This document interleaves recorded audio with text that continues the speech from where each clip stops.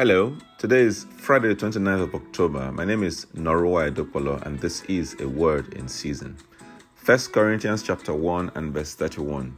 Therefore, as it is written, let the one who boasts boast in the Lord. I boast in the Lord, my confidence is in him. How about you? Where is your confidence? Now don't be too quick in answering me. Rather, I challenge you to try and answer the following questions truthfully.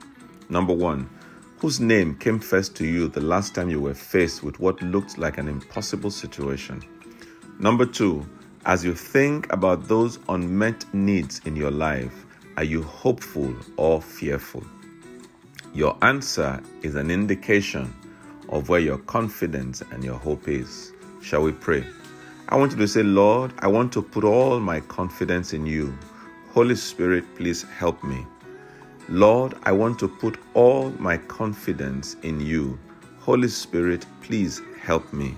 Make that your prayer today, and the Lord will bless you, and the Spirit of God would help you. In Jesus' mighty name, amen. Please remember to share this word, and the Lord will bless you as you do so. Amen.